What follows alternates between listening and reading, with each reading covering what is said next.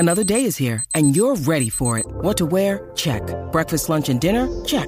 Planning for what's next and how to save for it? That's where Bank of America can help. For your financial to-dos, Bank of America has experts ready to help get you closer to your goals. Get started at one of our local financial centers or 24/7 in our mobile banking app. Find a location near you at bankofamerica.com/talktous. What would you like the power to do? Mobile banking requires downloading the app and is only available for select devices. Message and data rates may apply. Bank of America N.A., member FDIC. When you need mealtime inspiration, it's worth shopping Kroger, where you'll find over 30,000 mouth-watering choices that excite your inner foodie. And no matter what tasty choice you make, you'll enjoy our everyday low prices, plus extra ways to save, like digital coupons worth over $600 each week. You can also save up to $1 off per gallon at the pump with fuel points. More savings and more inspiring flavors make shopping Kroger worth it every time. Kroger, fresh for everyone. Fuel restrictions apply.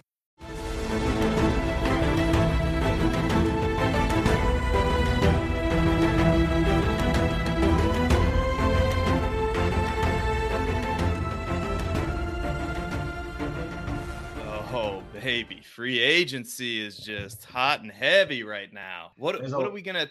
I guess we got to talk about some of this stuff on the show tonight, don't we?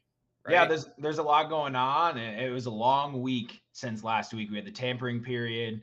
We had we had some hot free agent markets. We had some cold free agent markets. We have a quarterback on the move. We have a quarterback still staying put. There's a lot to talk about today, including the Carolina Panthers, who are now on the clock. Yeah, we're going to talk about that and so much more. So let's start the show. Let's do it right now.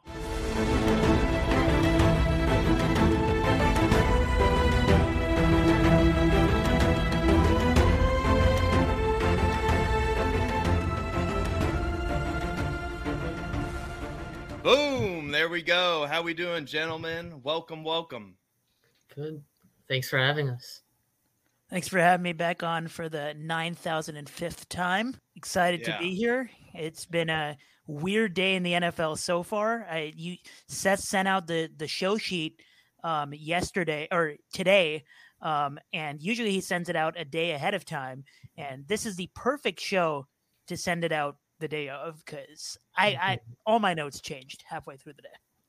Well, let's add some context there. Ahan was he has the middle reliever. You know, we called in. I'm assuming you're a righty, but we called in the righty earlier today. We had a slot open, and so Aditya got the show sheet last night. Okay. Yeah. I would not have filled out the show sheet notes yesterday. That's the TLDR or what I was gonna say. Yeah. Well, it's been crazy. So why don't we just start it off here? I mean, we had a show on Wednesday. Some momentum picked up towards the end of the week that the Bears might be trading this pick, right? This number 1 overall pick. And then on Friday, there it happened. So Ahan, what was your reaction when you saw that come across the ticker that the Bears had traded the number 1 overall pick? First off, it's the correct move. The Bears should not have drafted a quarterback number 1 overall over Justin Fields. So you should trade it for value, and I would say the package they got, which included but was not limited to finally having a very, very good receiver on the team, was quite the move for the Bears. So good football move there. DJ Moore dynasty owners should be pissed, and apparently this is a hot take, because when I said this on Twitter when the trade happened, I got some pushback. He goes pretty laterally, regardless of what you think about Justin Fields' throwing ability, etc. The truth is Justin Fields' best attribute is running the football. So even if he becomes a good thrower of the football, there's rushes that's going to be probably the priority of the offense, as well as the fact that it's still a quote-unquote crowded room, and a 25% target share when there's 40 targets is very different from a 25% target share when there's 20 targets. We don't know what the coaching will look like, regardless of what the capacity of Fields actually is. So if you're a DJ Moore dynasty owner, you shouldn't be celebrating this. And then finally, from the Panthers' perspective, just some context on who would go number 1 overall. CJ Stroud is QB1. He's the best quarterback in the class. He should be a Panther. But to give you some context, the favorite to go number 1 overall in the draft by Vegas was Bryce Young before the trade. Then it became C.J. Stroud heavily. And Anthony Richardson to go number 1 overall, I made a tweet about this, was before the trade between the Bears and the Panthers. He was at plus 475. After the trade, it took several hours, but he got to plus 700 when steam picked up on C.J. Stroud being the number 1 overall pick. And then some books actually took down the odds when Andy Dalton signed with the Panthers, but Anthony Richardson to go number 1 overall is now back up to plus 350, which is interesting. Yeah, and first thing I thought of when I saw that this trade was made was that Seth is going to be so thrilled with this haul. Getting DJ Moore back along with that first-round pick next year, the Bears are finally going to have Justin Fields throw to someone who's going to open up a lot of those passing lanes for him. The Chicago Bears are showing their commitment to Justin Fields. It's not that sort of middle ground where maybe they take a QB, maybe they don't, or they bring in some veteran to compete with him. No, it's straight commitment to Justin Fields, and that's what you want to do when you have a young quarterback, is show that confidence in him. And you have DJ Moore and you have Darnell Mooney and Chase Claypool, who they traded a pretty high second-round pick for. But Claypool is there regardless, and that wide receiver room is starting to get built out. And from the Carolina perspective, Ahan laid it out perfectly. CJ Stroud's odds went up once that pick went to Carolina. I think he's the guy that Carolina goes with. I know immediately after that pick was dealt to Carolina, there's some rumors maybe Carolina doesn't know what they're doing or it's back on the block. I think that's all smoke. They know that they want CJ Stroud, and there's just a lot of smoke and mirrors that are out there. So the Bears, for real life football, they get their wide receiver 1. For fantasy, DJ Moore, not that great, but great for the development of Justin Fields. And for Carolina, you look to the future and you get Andy Dalton again back up to a top quarterback pick in this draft. Yeah, exactly. The Bears needed that final piece to bolster that receiving core. Despite what you say about Chase Claypool, I do believe I like to hate on that move, and I still think we probably need to give it a little bit more time before we call it a complete joke of a trade. It was always a bad trade, but if Chase Claypool can be a field stretcher in this offense, even if he's not good for fantasy, he could still be good for the Bears offense. With DJ Moore, Ahan, you pointed out that maybe it's a hot take to say that this is a bad move for Dynasty. And I think that those who agree that that's a hot take are looking at it a little short-sighted, because even if it's a pretty lateral move now, and even if the Bears pass a little bit more, DJ Moore could increase on his fantasy production this year. I don't think should be any question that you'd rather be tethered to a passing offense as a receiver with CJ Stroud than Justin Fields for the entirety of their career. Because as you mentioned, 40 targets is a lot different than 20 to go around. So I saw a lot of that as well at first. I love DJ Moore. I think I'm glad he got out of the Panthers organization. But from a fantasy perspective, this doesn't necessarily do him much good. I think we're looking at virtually the same player we were looking at last year. The question that arises to the mind now with Carolina owning the number 1 pick and having no weapons around him and having apparently the young QB mentor, Andy Dalton, does CJ Stroud see a snap in 2023? He probably will. I'm guessing if they take him number 1 overall at some point. Dalton is the starter to go into the season. I think we can all pretty much agree with that, with this talent. And we're in a similar situation with Fields where there's just no talent on the team, and you're saying to yourself, do we throw him to the Wolves or do we let him sit? I think at some point they're forced to play Stroud, but they're setting up their team so they can be a run-heavy team that does not need to play C.J. Stroud, is what it seems like. So wait a minute. We have another situation where a team that drafted a quarterback has signed Andy Dalton, and they're going to do this thing where it's like, okay, we're going to play Andy Dalton. We're going to start Andy Dalton. Where have I heard this before? So it's, a different philosophy, right? It might be smart, especially looking at Andy Dalton's stats from last year when we compared him to Derek Carr, I did, and said, ooh, this might not be as good as we hope for, Chris Olave. But it's going to be interesting to see this Panthers, what they do, because if that's the plan, right? Draft CJ Stroud, let him sit. I think it's a good plan, but you also are going to have some pressure there to play the rookie, right? And you saw it play out in Chicago already back when they drafted Justin Fields, and that regime was just trying to save their jobs and yada, yada, yada. We don't have to relive all of that. But Matt tried to stray me from, or get me away from what I wanted to talk about, which was this trade. And oh my God, the Bears were able to find their wide receiver that they needed so desperately in a free agent class that didn't have very many good wide receivers. We saw a couple come off the board. Juju today going to the Patriots, and then Jacoby Myers, I believe, yesterday went to the Raiders. Those were the top two options, or some of the top two, or two of the top two options. Jacoby Myers, I think, was the best free agent wide receiver available. And you get DJ Moore, who, if he would have been a free agent, he's clearly the best free agent wide receiver. And you get a top 10 pick, and you get Carolina's pick next year, plus 2 seconds. I think it's a home run. And by all accounts, from what I've heard and read about in the Chicago, because I'm tied, I'm plugged into the Chicago news. They wanted to give Chicago a first in 2025, and Chicago said, no, we need DJ Moore. And there you go. They held firm on what they wanted, and great move for the Bears. Great move for Justin Fields. I'm a little bit more optimistic. I think Justin Fields is going to elevate DJ Moore a little bit more than you guys think, but we can disagree there. A great move for the Bears. So you really think DJ Moore you guys are not as high? Like, where should he be going in, is he like a third round redraft pick, or what's his value right now? Single QB. I would say where DJ, while Matt looks it up, I would say, because while I was doing a million underdog slow drafts, where DJ Moore was going when those slow drafts started a few days ago was fair enough. And I don't have any DJ Moore exposure yet.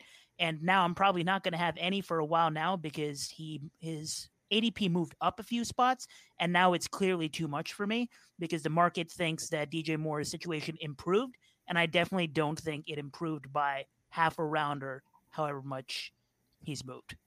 So he was the wide receiver 33 in fantasy points per game last year. Currently, as it stands on Underdog, he is the wide receiver 21. So I'm out at that price, being above Christian Watson, Michael Pittman, even Drake London. That's a close one. But out at that price, I think he's going to get a better target quality rating. He's going to get more catchable targets than he did last year with Sam Darnold. So the efficiency is going to tick up. I just don't think we're going to see a significant volume change. So really, we're just betting on more efficient production out of DJ Moore. And while I think it's a reasonable take, I don't know if it's necessarily the smartest bet given what we've experienced. Mm-hmm. And echoing that, like, the wide receiver 21 is a little bit for when you look at where he finished last year versus who he's got this year. I think it'll take some time for him to really put up those huge numbers that everyone thinks that he might put up in that offense. He might have a game or two where he scores a touchdown or two, puts up 100 yards here and there. But ultimately, over the course of the season, at least in redraft leagues, I'm out on him at that mid to late wide receiver 2 range. If he starts going in that early wide receiver 3 range, around wide receiver 25 to 30, I think is where I'd start taking him. But where he's going right now, I probably wouldn't take him in that spot. Yeah, and just because, you can't accuse me of being a homer, because I think I'm, we haven't seen it yet from DJ Morris on a fantasy points per game basis. Like the last 3 seasons, number 33 in fantasy points per game last year, number 23 in fantasy points per game in 2021, number 28 in fantasy points per game in 2020. So he's gotten over 100 targets in each of those seasons. So you could probably chalk that up to poor quarterback play. And now we just have to figure out how much target share is he going to get? Is Justin Fields going to elevate him? I think you can make a case for that. But at wide receiver 21, that is a bit pricey. So I'll reluctantly agree with you. Off the top, at the risk of being forgetting somebody while thinking off the top of my head, Darnell Mooney might be the biggest target competition or target competitor that he's had in a receiving core his entire career. I mean, Mooney was near a 23% target share in 2021. You know, he had his injury in 2022, but even if this offense improves, he's got I would assume Mooney's going to take a step back, but there's a lot of variables at play for DJ Moore. And just to close the conversation on the Panthers side of it, Matt touched on two things that I probably wanted to mention. So I was trying to get through this without talking about the Panthers wide receiver room, because as it stands right now, Laviska Shenault and Terrace Marshall Jr., who I spent legitimately 10 minutes deciding which of those two receivers I was going to make my truther for my staff bios. So I'll just say that I've not lost hope on Terrace Marshall. His name will be mentioned later on in a different context tonight. And the other thing is Anthony Richardson versus CJ Stroud. Matt mentioned will CJ Stroud play this year? And going back to the discussion we had when Cody was on, of those two quarterbacks, which one absolutely needs to sit 1 year? Anthony Richardson. Just saying. Yeah. If the Panthers take Anthony Richardson with this core, I mean, they are, there's just to tie it back to some of the line movement. Perhaps some of that line movement was maybe related to Andy Dalton starting the full year. I don't know. You didn't hear it from me. That would be intriguing. That would have me intrigued if that's anyway. I think we have an unpleasant topic to talk about next. I was just about to say, speaking of Aaron Rodgers, he came out of his darkness retreat, apparently made a decision right away and held it very close to his chest. That's very perfect Aaron Rodgers. He didn't want anyone to leak it. He wanted to have control of his destiny. And live on the Pat McAfee show, he announced his intention to play in the upcoming season for the New York Jets. So Aaron Rodgers will be traded. So we'll start with a detail. What does this mean for fantasy football, for Jets players, for Packers players? And the big question everybody's asking now, are the Jets Super Bowl contenders? So start things off. Aaron Rodgers today, Pat McAfee show, announces it. I think I saw a tweet from, I think it was a Front Office Sports Twitter account that said there are more people watching the Pat McAfee show than an average NHL hockey game. Oh. So he knew what he was doing. It was like LeBron-esque with the decision, taking his talents to New York. I think those primary Jets weapons, Breece Hall definitely gets elevated. Garrett Wilson for sure gets elevated. A couple of weeks ago, I wrote a piece, sophomore projections on Garrett Wilson, saying he's definitely going to get a QB upgrade because I don't see how the Jets QB situation would have gotten worse from what he had last year. So the time to buy him was before today, and now today with Aaron Rodgers announcing that he's probably going to be a Jet next season. Garrett Wilson's value for Dynasty especially is skyrocketing, so he's definitely going to see more quality targets. He got a lot of volume when compared to those other Jets targets last season, so I think he's definitely on the up and up. Elijah Moore is not so much. I think Alan Lazard just signed with the Jets, and with Aaron Rodgers there, he's going to target Alan Lazard.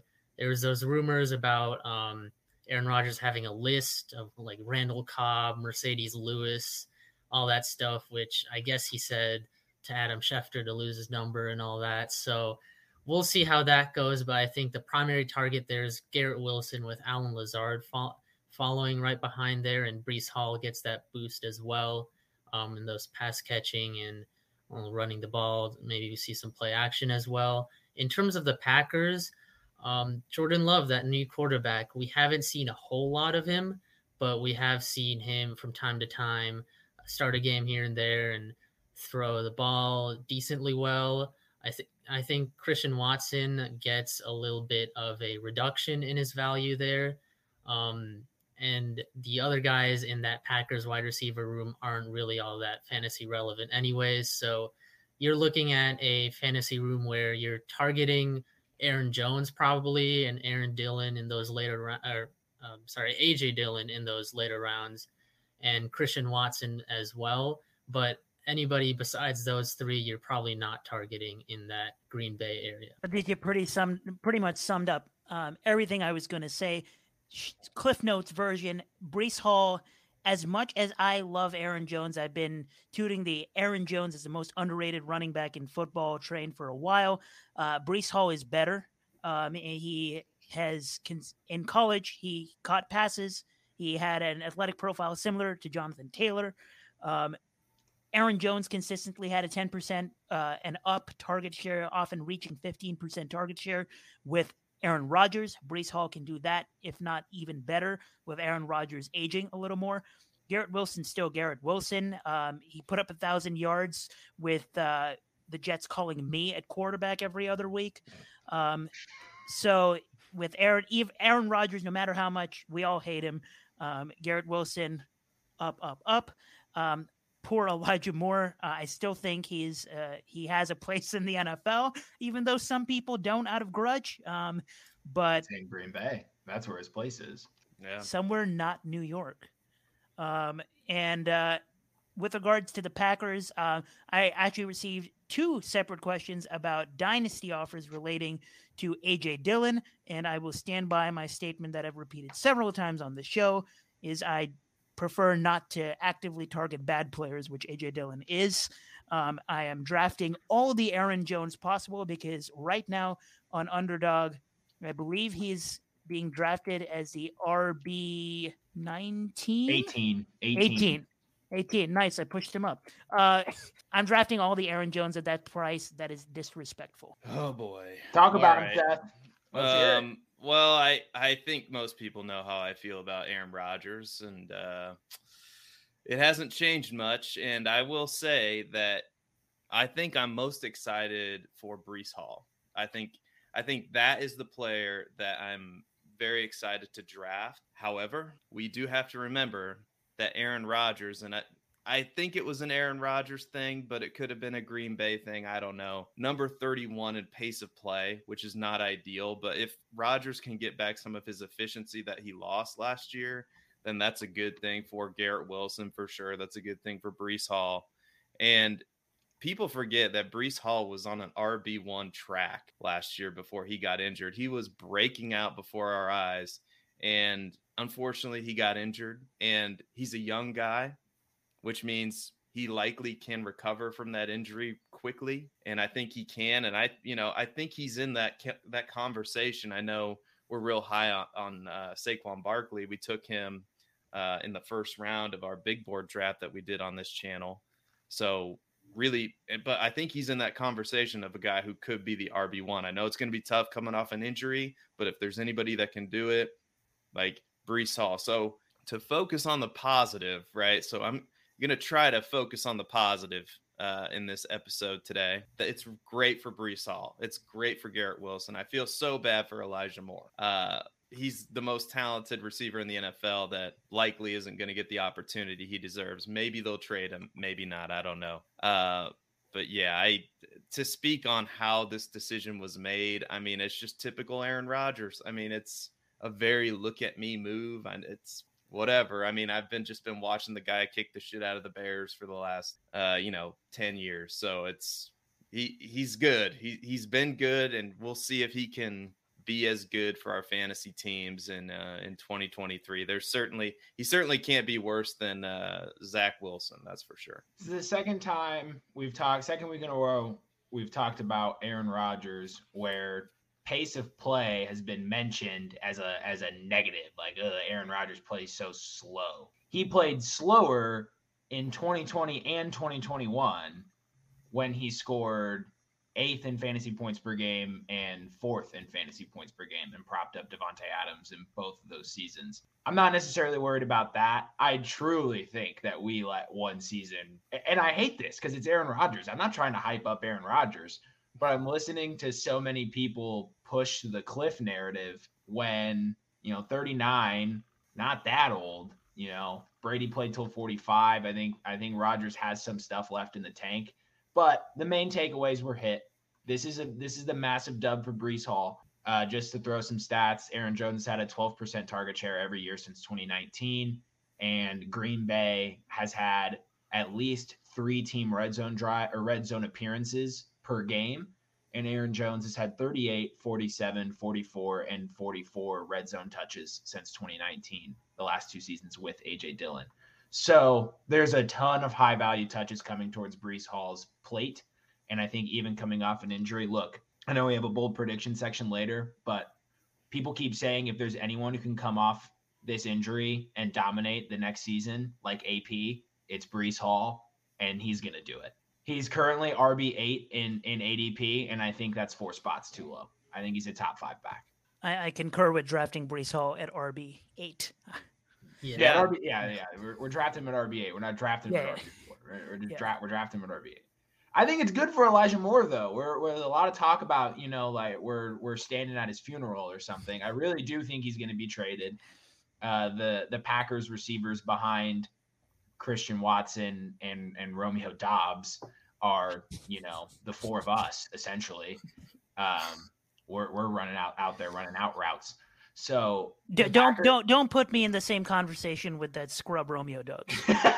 I actually play physical. Yeah, that is on Rung to Live on the airwaves said he was better than Romeo Doubs. We're clipping that. We're tagging him on Twitter. Man, I tell you, if I'm Carolina and I need weapons for my quarterback that I'm going to draft, I mean, wouldn't your first phone call be to New York Jets?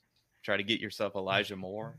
I mean, I would. It just depends if there's any, sort of narrative about any sort of locker room presence or bad attitude or anything like that that's floating around that might cause teams to not want him. But I certainly would be. My dream is for Elijah Moore to show some bad attitude so you can get out of that situation. Become a problem. It's worked for a lot of receivers. Antonio Brown literally acted a fool his way out of Las Vegas. And Devontae Adams is thinking about doing the same thing. Speaking of the Packers, we haven't addressed comments yet, but I think now is a good time to address this comment that says, Dillon, a bad player. What blasphemy is this? A.J. Dillon last year, number 42 in true yards per carry. 42! There are 32 teams in the NFL, 42 in true yards per carry, number 18 in juke rate. He doesn't 21 stuff runs with the amount of opportunity he got. He doesn't break tackles. He doesn't juke anybody. What does he do? That's a legitimate question. What does he do?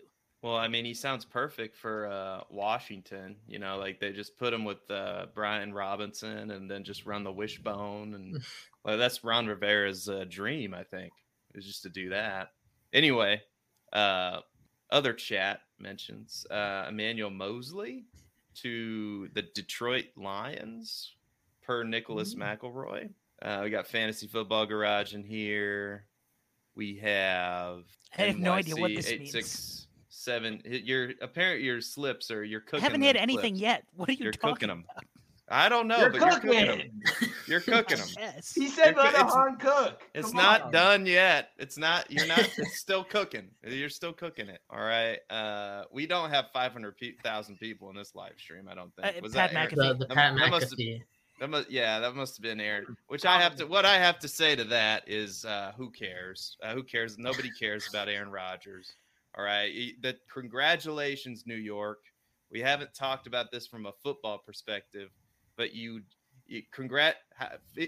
like what? How second in the division now at best, third maybe. It's a tough division. Congratulations on maybe making the playoffs, and then getting bounced in the first round, which is what Aaron Rodgers is good for. All right, Senior Football. This is the correct take. They're playoff ready. Yeah. They'll fight for it. It won't be easy. They could make the playoffs. I think they will make the playoffs. There are going to be 3 playoff teams in that division. And of course, me and Matt, our team is not one of them. Not one of them. Not one of them. There's going to be 3 playoff teams in that division, but no, they are not winning a Super Bowl. You got to consider it's still the same conference with Josh Allen and the Bills, Lamar Jackson if he comes back to the Ravens and is healthy, and Patrick Mahomes and the Chiefs. You still got to go through those teams. So and Joe Burrow. Yeah, and Joe Burrow, right. Yeah, Almost the Bengals. We'll talk more about the Bengals later. The Bengals are still sitting on about $30 million in cap space. They haven't really done much yet, so they could add some impact players here. All right. Speaking of free agency, it's begun. I don't know if you guys have heard this or not, but free agency has started. So, Ahan, what team helped themselves the most so far? It's surprising that you said the wide receiver class wasn't that good, which is true. It's outside of Jacoby Myers and Juju. There's really no above average talent. And even calling Juju above average can be up for debate. I'll go with a slightly warm take here because they haven't done much, but I think both the major things they did helped their team. The Cowboys cut ties with Zeke Elliott, and that makes me extra happy because last night I made a dynasty trade where I traded away Zeke Elliott and a 3rd-round pick in 2023 for Hunter Renfrow and Terrace Marshall. And that was a little bit, people in the league were debating about what the hell was going on there. I woke up this morning. Yes, I woke up quite late. I'm sick.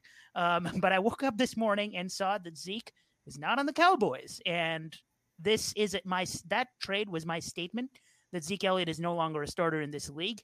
And that take is very much alive. And then, of course, the Cowboys added Stephon Gilmore. You could argue that the Cowboys' worst feature last year was their secondary. You could say it's the weapons outside of CD. You could say it's their secondary. But both Trayvon Diggs and Anthony Brown were getting cooked day 24/7. And the Cowboys, I think, are a legitimate, especially with what's going on with the Eagles, legitimate contender for the division. And dare I say, for the first time in my lifetime, on a path where they could be a Super Bowl contender. So I'll say the Cowboys.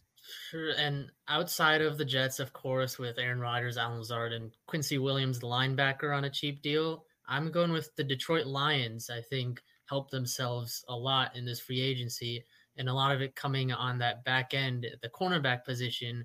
Someone in the chat mentioned Emmanuel Mosley, and they also got Cam Sutton. Those DBs, they did lose like Deshaun Elliott, the safety, today, so we'll see what they do at that safety position going forward, but they added a couple of really nice cornerbacks that will help round out that secondary a little bit. Maybe they'll draft someone in those rounds too. I don't know if they'll go at number 6 anymore with those additions, but that secondary was a weakness last year and the year before that. So helping shore that out a little bit definitely helps to catch up with that Ben Johnson offense. And they also added David Montgomery from the Bears, which I know, Ahan, you mentioned A.J. Dillon was really low on that true yards per carry. David Montgomery was number 50 in true yards per carry. But for what Detroit wants to do with their running backs, I think he's a good fit.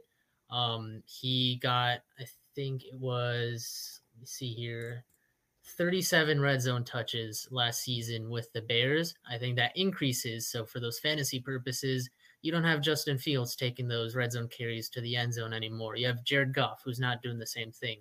So David Montgomery's going to fill that purpose that the Lions want to use him for. We'll see what that means for DeAndre Swift. Probably not what fantasy owners want to see DeAndre Swift compete with, but the Lions definitely rounding out that secondary and then adding that second running back to help shore up that offense a little bit. Yeah, the Lions said we're going to stay competitive, and we trust that we can keep a lot of this roster that we took into last year, and we can run it back essentially, and we can compete to win this division and go to the playoffs. So I like what the Lions are doing there. I like what they're building.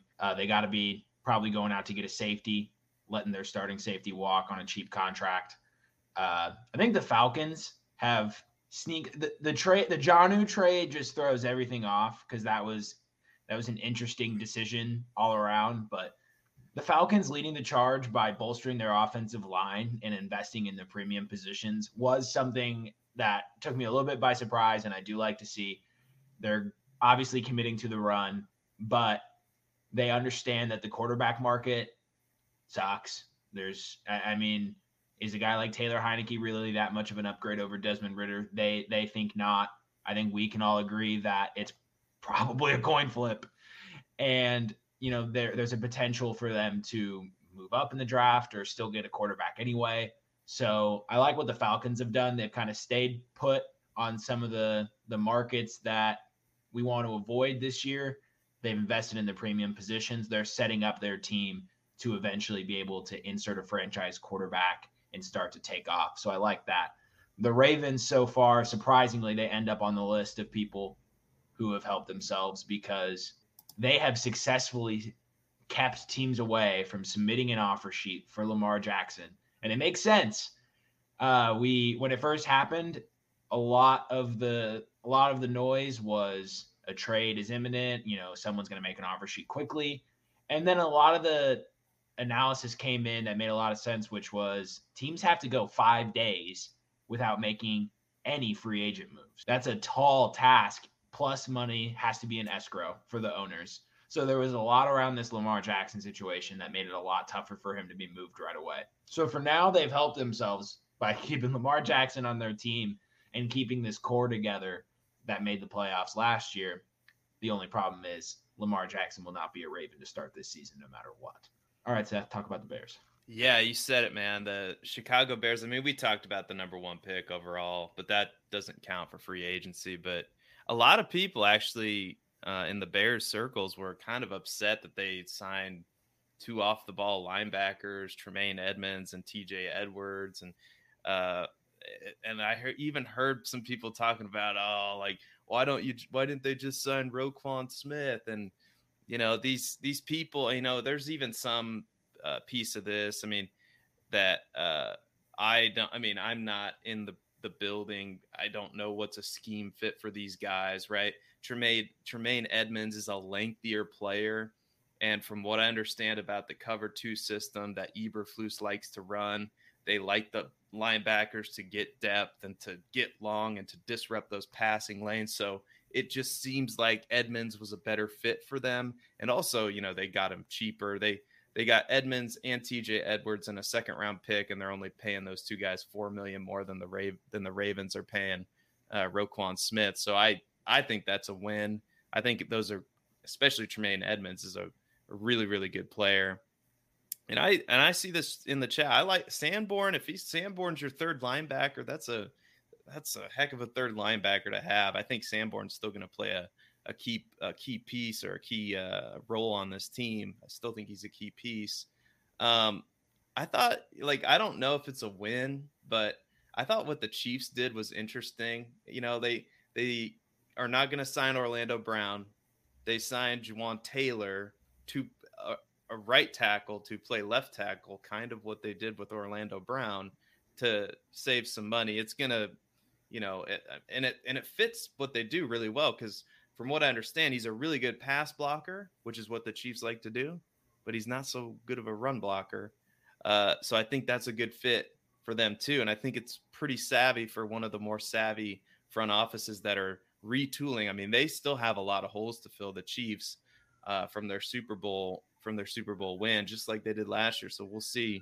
A lot of that's probably going to come in the draft, but now it's going to be interesting to see what happens with Lamar Jackson to just round out this diatribe that I'm on. And I really, really think that it makes a lot of sense. And I think the Detroit Lions are in a great spot. We're in this process of flipping the division. We are, I'll mention it for the 5th time in a row on this show. The NFC North is about to be flipped, just like Joanna and Chip. You're going to flip it. They're going to flip it, but just like a house. They don't flip houses. What is this? No. They do a lot of stuff. Like they cook and stuff. They're like, your dream home renovation. You're thinking of flip and flop. They're flipping it. Anyway, they're flipping it. The division's getting flipped. Detroit and the Bears, I think, are going to be good. I think the Bears borderline playoff team. Detroit, they're in a great spot. They've done so much to improve their team. And I think they could top it all off by going out and getting Lamar Jackson. So when we talk about the teams that have been very active at the start of the free agency period, which teams still have a lot of work to do? We mentioned that the Bengals have 30 million cap space. So Adia, what is your team or teams that haven't done enough yet to start the free agency period? Yeah, just like you said, the Bengals. I was looking at what they were doing in free agency earlier today. All they've really done is re-sign Jermaine Pratt. They've lost Samaje Perine, who was a really good back for them when Joe Mixon was out. They've lost both Jesse Bates and Von Bell, who I thought they would at least match the contracts for one of those safeties, but they let both of them walk. And they also lost Hayden Hurst, who was an okay tight end, but it's another weapon that's walked. So it's going to be interesting to see. They still have all this cap space, but they really haven't done all those moves in free agency. So definitely at that safety position, in the secondary in general, they need help. Offensive line for sure, and then maybe some depth tight end and running back. And it'll be interesting to see what they do with Joe Mixon, especially. I know there are rumors, will Joe Mixon return? Will he get cut? So it'll be interesting to see how they tackle that running back position, because if they end up cutting Joe Mixon, then maybe they look for a guy like Bijan or Jahmyr Gibbs in the NFL draft to replace that production, because Joe Burrow used that kind of outlet pass catching back a lot between Mixon and Perine. So definitely someone that the Bengals need to look at in that position for Joe Burrow for sure. And that offensive line definitely need to look at some guys there. It's the Bengals got to get on it. They haven't really done anything. We'll see any signings that they do. They have the cap space and saving it for something, I guess. So we'll see how it goes. Bengals are a really good answer, and I view them as a Super Bowl contender, even as they stand right now. So given all this cap space, you can do something with it and put yourself at the Chiefs level. And I think the Chiefs will always be, as long as Mahomes is a quarterback, they'll be considered one of the top, if not the contender. But you can put yourself above that level as a roster if you do something with that cap space. So that's a good answer. I figured you'd say something about the Ravens. I won't step on that situation too much because we've talked about it a lot recently. I'll give a slightly warmer answer, and maybe this is in conflict with what Seth just said, but I'm surprised the Chiefs haven't been very active besides just the whole offensive line situation. They were number 20 last season in pass DVOA as a defense, number 15 in pass rush win rate, despite having Chris Jones and Frank Clark. So I view the Chiefs as a team that could be worse if they stay idle, and I've seen it happen way too often in pretty much every sport where a team wins a championship and they do nothing to significantly improve their team, and then teams make adjustments and then they disappoint and don't win a playoff game. And you can have Patrick Mahomes. You will always have a chance to score 50 in a game with Patrick Mahomes at quarterback, but you can lose a shootout in the playoffs to Josh Allen or Joe Burrow pretty easily if you don't improve on that team. And the Chiefs have the ability to do this. And you see like what the 49ers just did. Imagine facing that 49ers defense with Javon Hargrave. Like, that is a nightmare. And you want to create that sort of nightmare situation where the Chiefs suddenly become a top 10 defense and all of a sudden they look unbeatable. And I figured they would get more active on that, and they haven't. So that surprised me. Yeah, just to speak on the Chiefs, now they have quite a few draft picks, including like 3 or 4 compensatory picks. So they're likely. I mean, that's probably a part of their plan too. But I agree they made the one major move, but there's still a lot of moves to make, and so we'll see. But I was surprised that the Bengals haven't done as much as I thought they would have. Aditya, I'll agree with you there. But another AFC West team, as I'm, just looking, the AFC West has kind of been weird. Like we have what's going on with Las Vegas, and they signed Jimmy G, and they signed Jacoby Myers, and they trade away Darren Waller, and it's like, what's going on there? And they have a lot of other signings too, a lot of minor signings. But I'm looking at the Los Angeles Chargers, and they really haven't done much either. I mean, Trey Pipkins on a 3-year, $21 million deal. They signed Eric Kendricks, a linebacker. But outside of that, and I see maybe they're interested in taking Bijan. I don't know. We have a question about Bijan in the chat that we'll get to a little bit later. But those are just, I'm kind of surprised that some of what those AFC West teams are doing, because I'll agree with you, Ahan, that the Chiefs haven't made many moves, but they did make one impact move to fill that left tackle spot, which is really, really important. They still have to fill the right tackle spot because Andrew Wiley went to Washington. But those are a few that I have. What about you? What say you, Mr. Babbage? Yeah, a couple of teams we've already kind of talked about a little bit already. So the Packers have done absolutely nothing. They signed a center, Jake Hansen, who is not a starter. They re-signed him after drafting him in the 6th round in 2020. Then they signed a cornerback, Keyshawn Nixon. And that is the final summary of their current moves so far. So their entire free agency right now depends on this deal with the New York Jets, which the New York Jets, I'm just thinking about this now. The New York Jets are able to make moves. They've been making moves. They signed Lazard. The Packers seem like they're pretty tied up besides restructuring contracts. Has this whole decision all been to screw over the Green Bay front office and not give them any wiggle room to do anything during the free agency period? I'm just hypothesizing. Regardless of where it stems from, they're not doing themselves any favors by not making any moves. This team is set to, dare I say, finish last in the division next year. Won't that be a sight for Seth to see? Little Flood Peru in the NFC North. And speaking of former powerhouses that are going to end up at the bottom of their division, I have to talk about my team, Ahan's team, the thumbnail of this YouTube video. The Patriots have been very stagnant, all things considered. A lot have been some uninspiring re-signings. Not that they're bad, but it's just kind of what we're used to now. We see some mediocre re-signings. We overpay a player or two. That's our offseason. And Juju Smith-Schuster is not even a lateral move from Jacoby Myers. He is a downgrade, and we'll see that when Juju gets inserted into an anemic offense. He was barely worth it in Kansas City with Patrick Mahomes in that passing offense. It could be disastrous for Juju in this Patriots offense. The Jacoby Myers situation was incredibly mishandled. Jacoby Myers tweeted, "Cold world, LOL," in response to Juju Smith-Schuster's contract with the Patriots, which pretty much insinuates, since they were about the exact same value, that either the Patriots must have lowballed the crap out of him, or the less likely scenario, they just didn't want him back at all.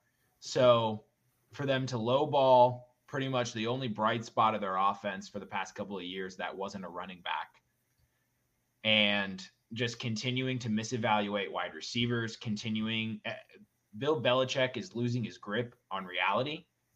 The time has come to an end, and I am counting down the days until this organization is wiped clean. Wow. Do you think it has to be done? Once your team enters this stagnant period, you can tell, and you're in purgatory until there is a new front office that comes in.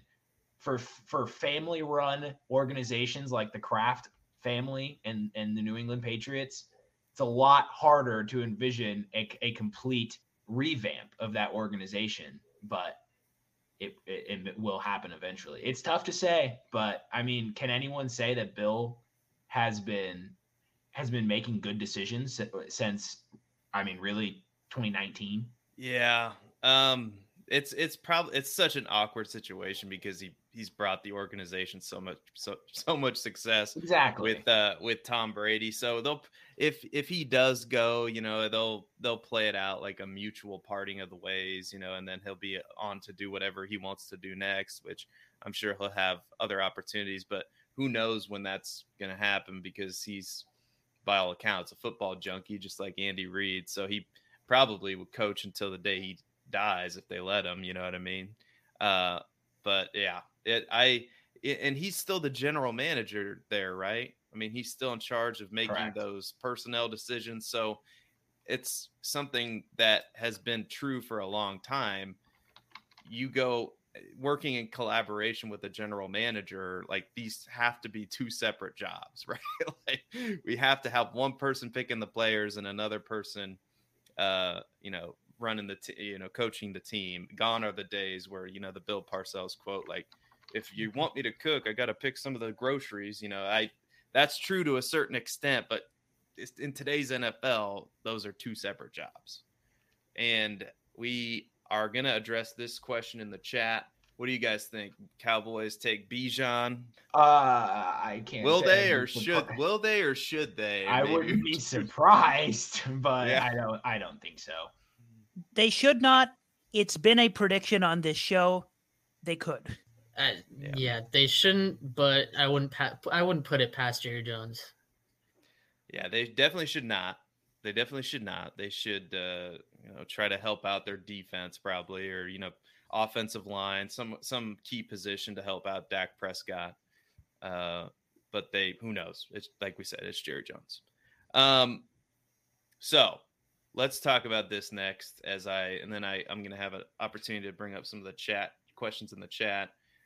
Which position market in free agency has been the most surprising? Either, I guess, wide receiver, it took a while to get going, and it got going in the last couple of days.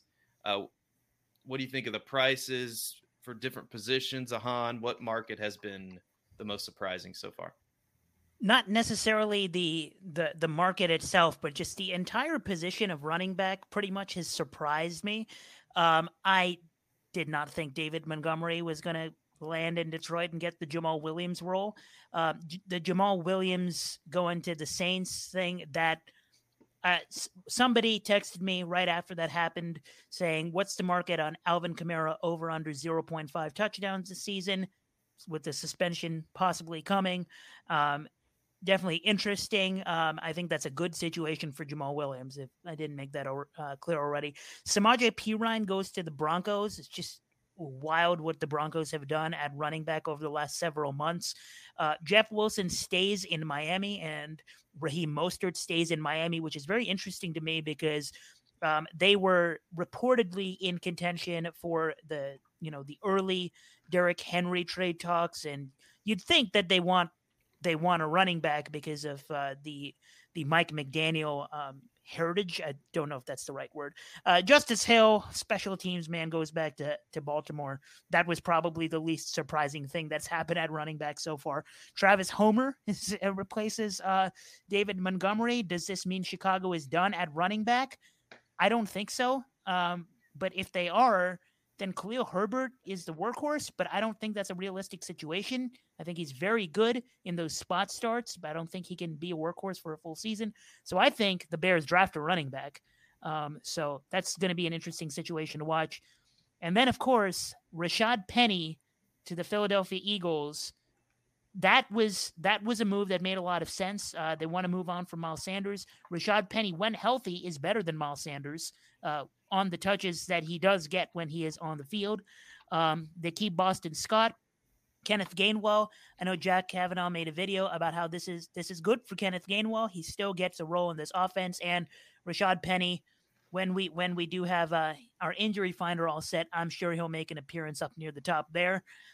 So not bad news for Kenneth Gainwell, probably a good buy low spot. And I like Rashad Penny and best ball. Both can be true. This Philly offense, I don't think they'll stop running the football altogether at all. So that was interesting to me. And then to cap it all off, it happened this evening. Miles Sanders to Carolina. I'm not 100% sure what the Panthers are doing. If they have a plan, I would love to know what it is. But then that starts the whole rabbit hole of what are they doing with the number 1 overall pick, which we already discussed. So I'm done. Yeah, that running back market is definitely crazy. Jamal Williams got a 3-year contract from the Saints, which I thought was interesting. I thought for sure he'd be a 1 or 2 year deal kind of guy, but 3-year contract. He's there with the Saints. They're doing something there with Derek Carr and all that.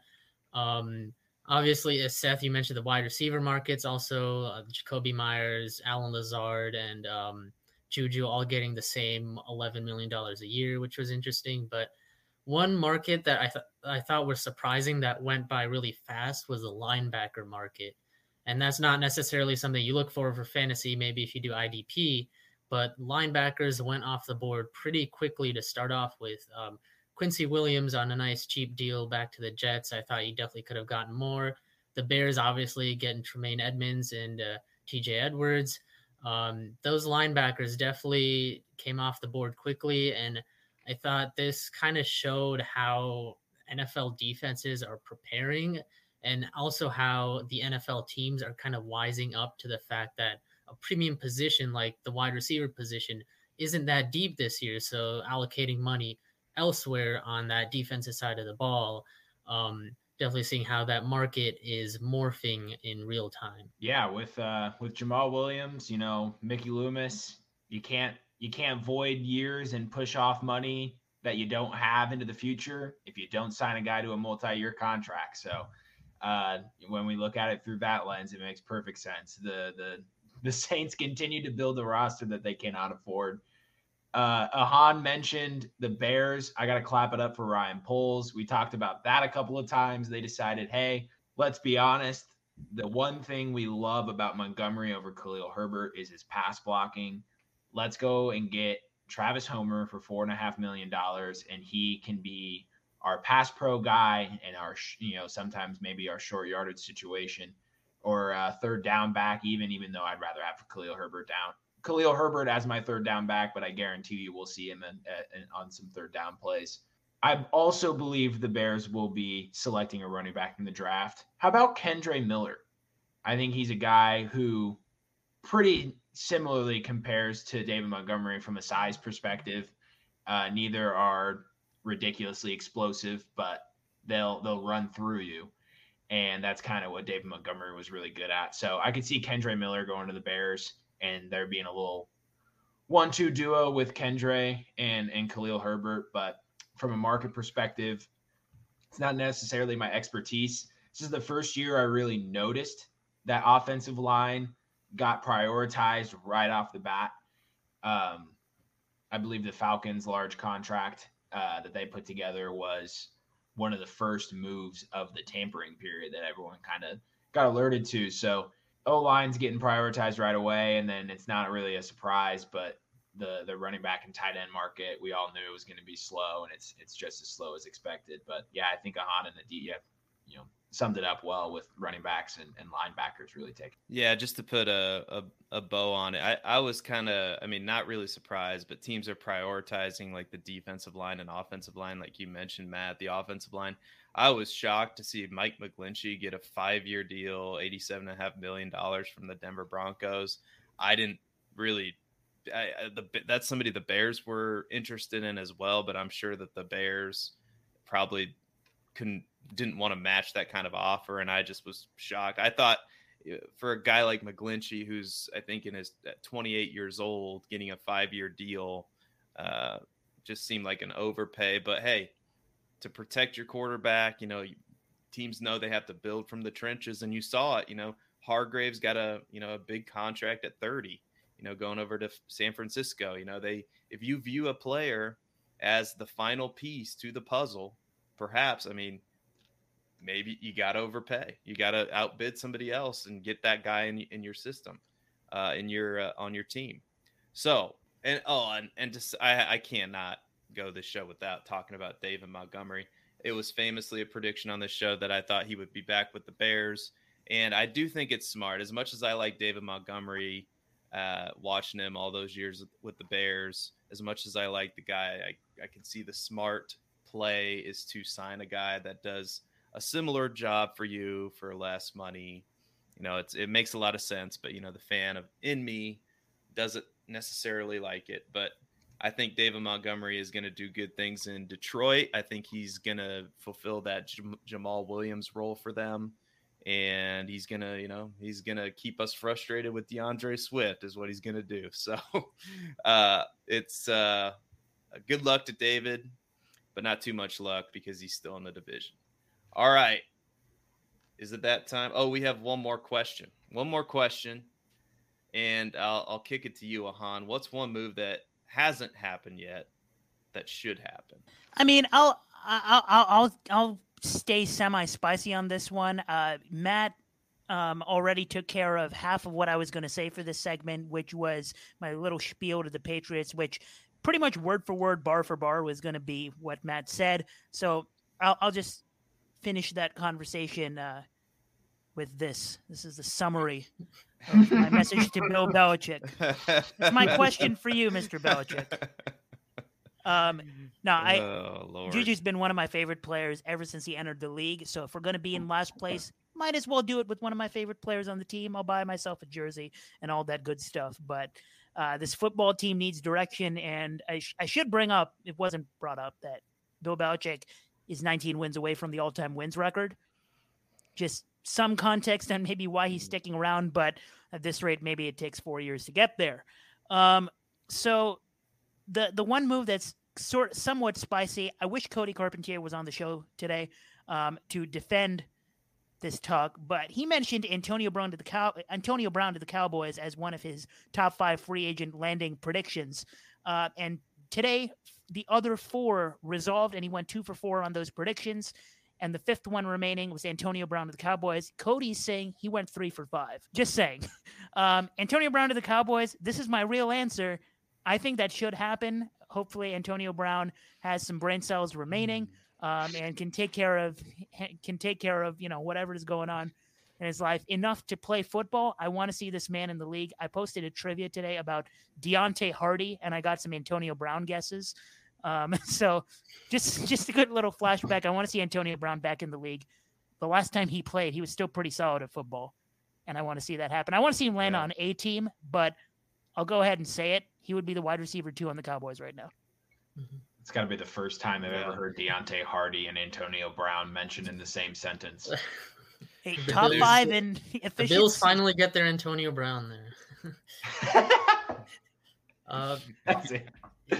For me, this where I finally talk about my team, the Ravens. Of course, everyone, I want to see Lamar re-sign with them, but they're still far apart. Lamar wants that fully guaranteed contract. But the move I want to see them do is trade for a wide receiver, specifically one of the Broncos wide receivers, Courtland Sutton or Jerry Jeudy. I think either of those happens, you finally get Lamar like, hey, look, we've got this wide receiver here. We're doing a lot for you.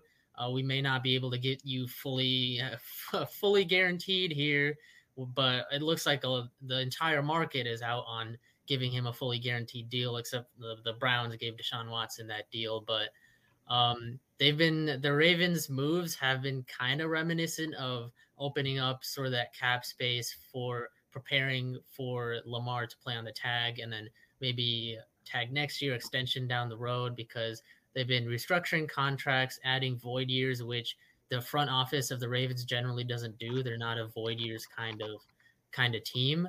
So there's that, and there's also their 2 moves have been re-signing Justice Hill, who's a special teams guy and sometimes third downs and pass catching, and Trayvon Mullen, who they picked off waivers and is Lamar's first cousin. So they re-signed him.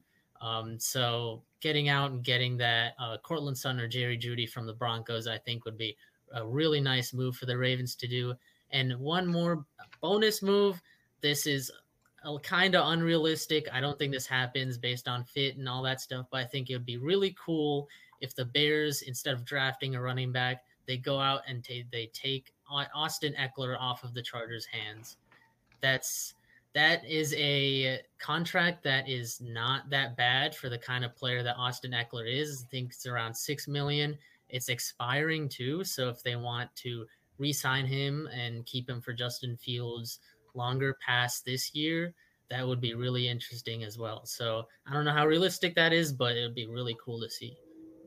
That would be awesome. I would love that, but I'm also not responsible, so we'll see. Those would be some incredible moves. I'm honestly I would look forward to seeing all of those happen in real life. The one that I'm looking forward to, there was some buzz today that literally made my heart just drop to my stomach. Hold on. There is some buzz about Dalton Schultz, but look at that tweet from Gerald Everett. He says simply blessed. He is out of there. He is no longer a Charger. This is facts. And my man, my truther, Mike Gesicki needs to go to the Los Angeles Chargers. Set him free and pair him with Howitzer Herbert. I've said it a million times. I'm not going to drown everyone in the stats, but he has an incredible athletic profile. The Chargers desperately need a downfield threat. Even if that comes at tight end, I think they'll take it, including a cheap deep threat receiver decoy like Gabe Davis. So Mike Gesicki to the Chargers, he'd finally go into an offense that can utilize him, a pass first, pass often offense. And he would replace Gerald Everett, who he's a good athlete, but he's not exactly the perfect fit for that offense. I think Gesicki fits better. I think he'd have the best fantasy season of his career, and I could finally be vindicated. And that's my number one move to happen. Another one is another truther of mine, although I can only pick one, so it was Mike Gesicki, but Paris Campbell is a man I've been heavily in favor of. What are you saying? Why? What is this? What is this? Paris Campbell needs to go. Yeah, apparently, the Carolina Panthers have strong interest in Paris Campbell. They have no receiver. Well, they have two of Ahan's favorite receivers, actually, but they still need someone to come into that offense. I think Paris Campbell going to the Carolina Panthers, returning with Frank Reich and getting paired with Ohio State quarterback C.J. Stroud. I know there's no connection between the two of them personally, but they both played Ohio State. Or Paris Campbell going to the Chargers as well to be their deep threat. I want Paris Campbell to go to a offense that is capable of utilizing him. I don't know if it's going to be in Indianapolis. They refuse to commit to him. It might be time. Unless Shane Strachan has talked to him and said something different. I want Paris Campbell to go somewhere where he's going to get the opportunity. I think I already said it, but I think Lamar Jackson, I know Aditya is still holding out hope that, he resigns with Baltimore. And if I were a Ravens fan and if I were running the Ravens, I don't know. I would try to sign your former MVP to a long-term deal. I would make that a priority.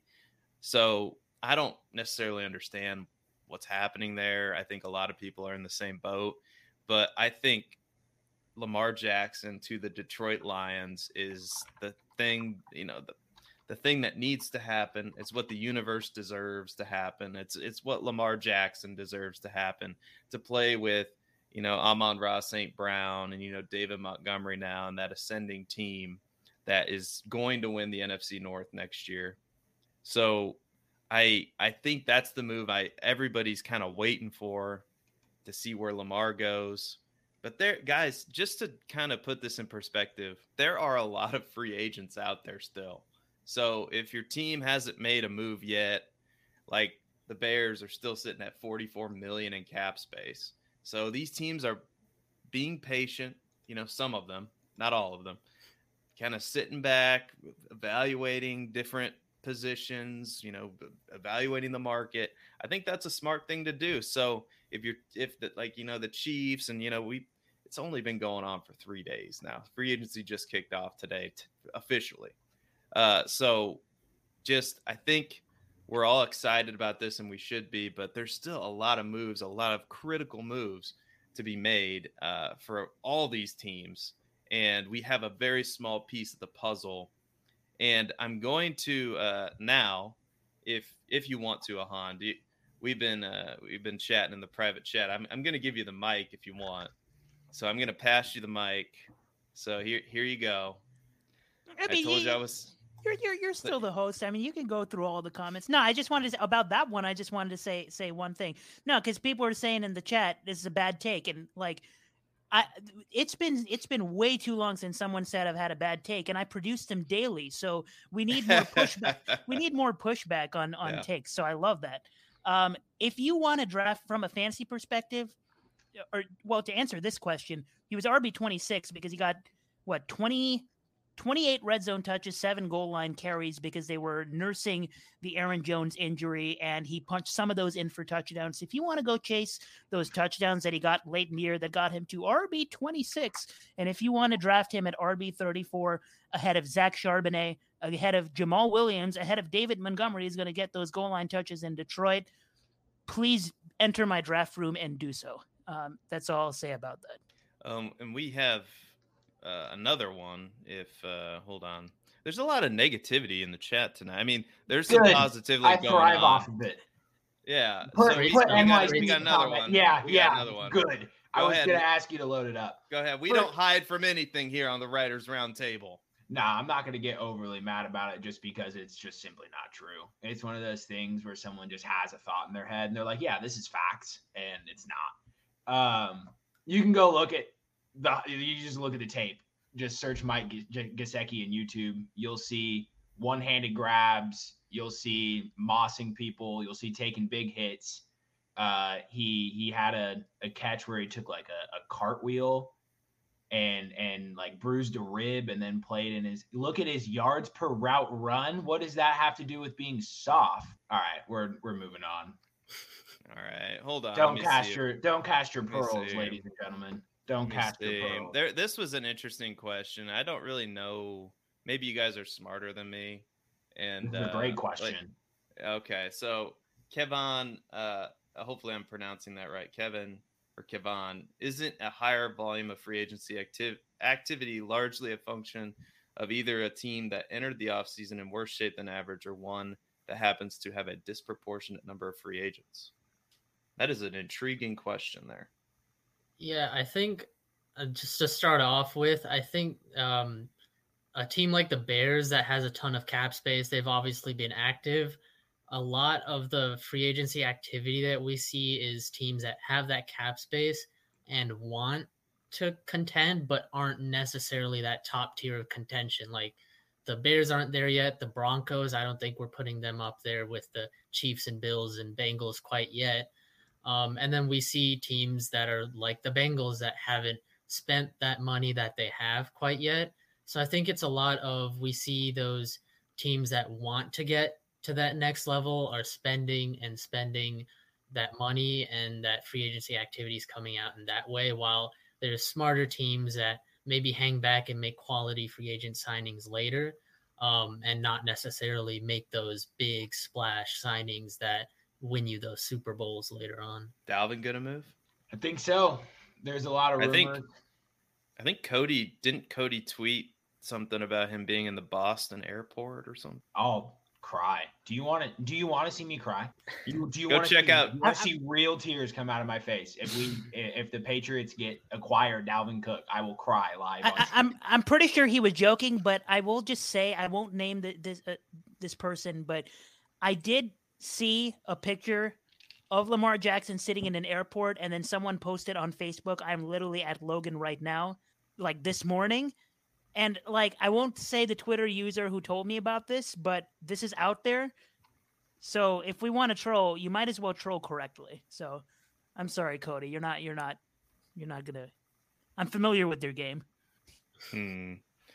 Man. Okay. There's so many from NYC. No, we're not. Anyway, we're past it. Joey 2 times hit the nail on the head in the chat.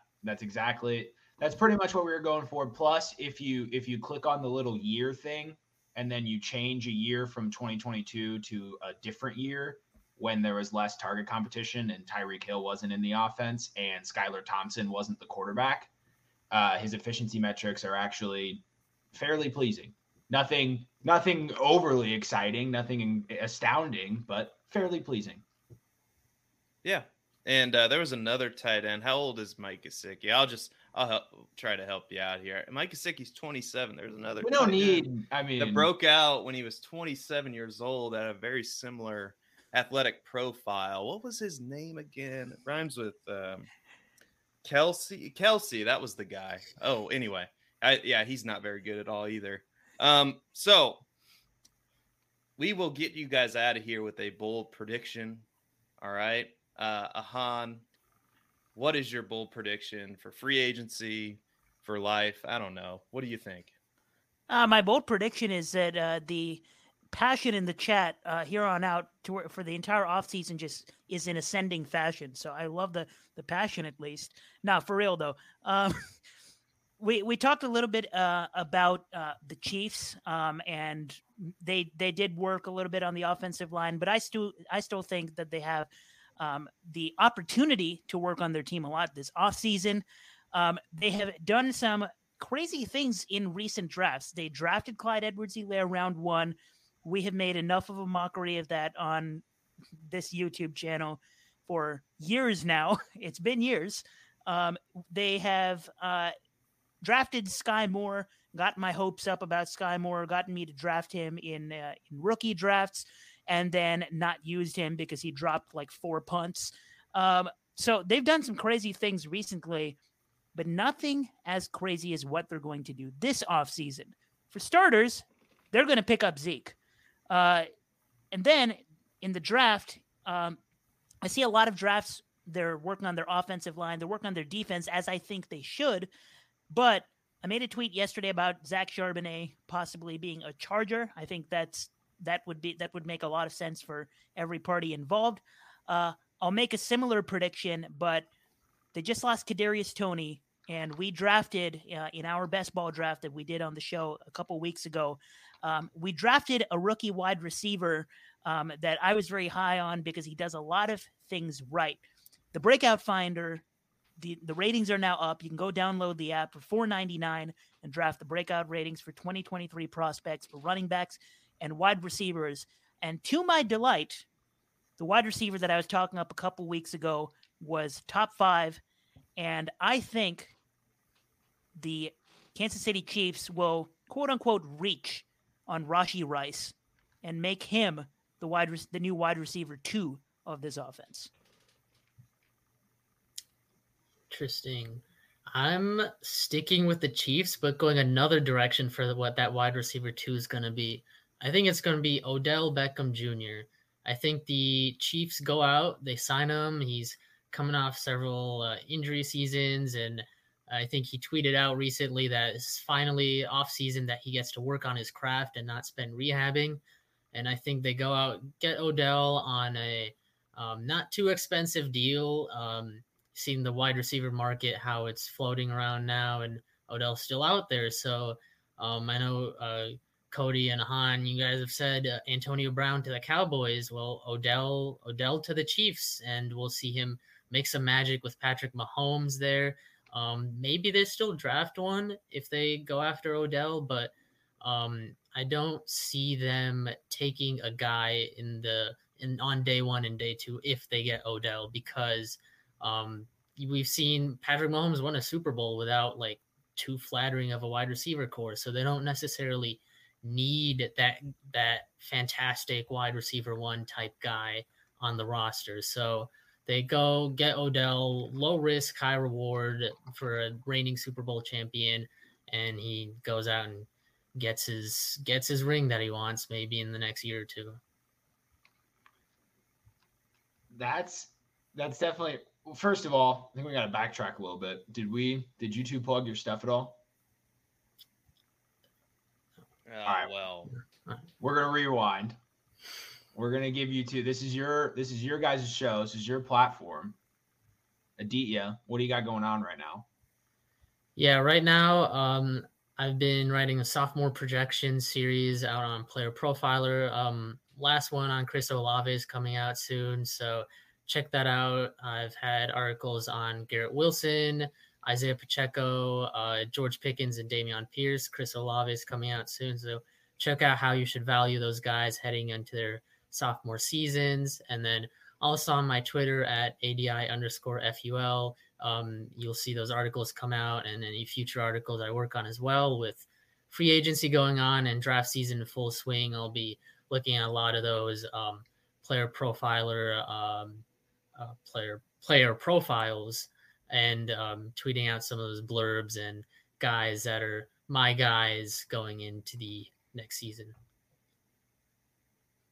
And for me, like I said, the Breakout Finder just came out, and working a little bit on some Breakout Finder content to talk a little bit more about these rookies, and hopefully that'll be announced soon. But get excited to talk some Breakout Finder. I wrote an article recently about how to use the Breakout Finder, why it may be useful, get you to make decisions like drafting Christian Watson.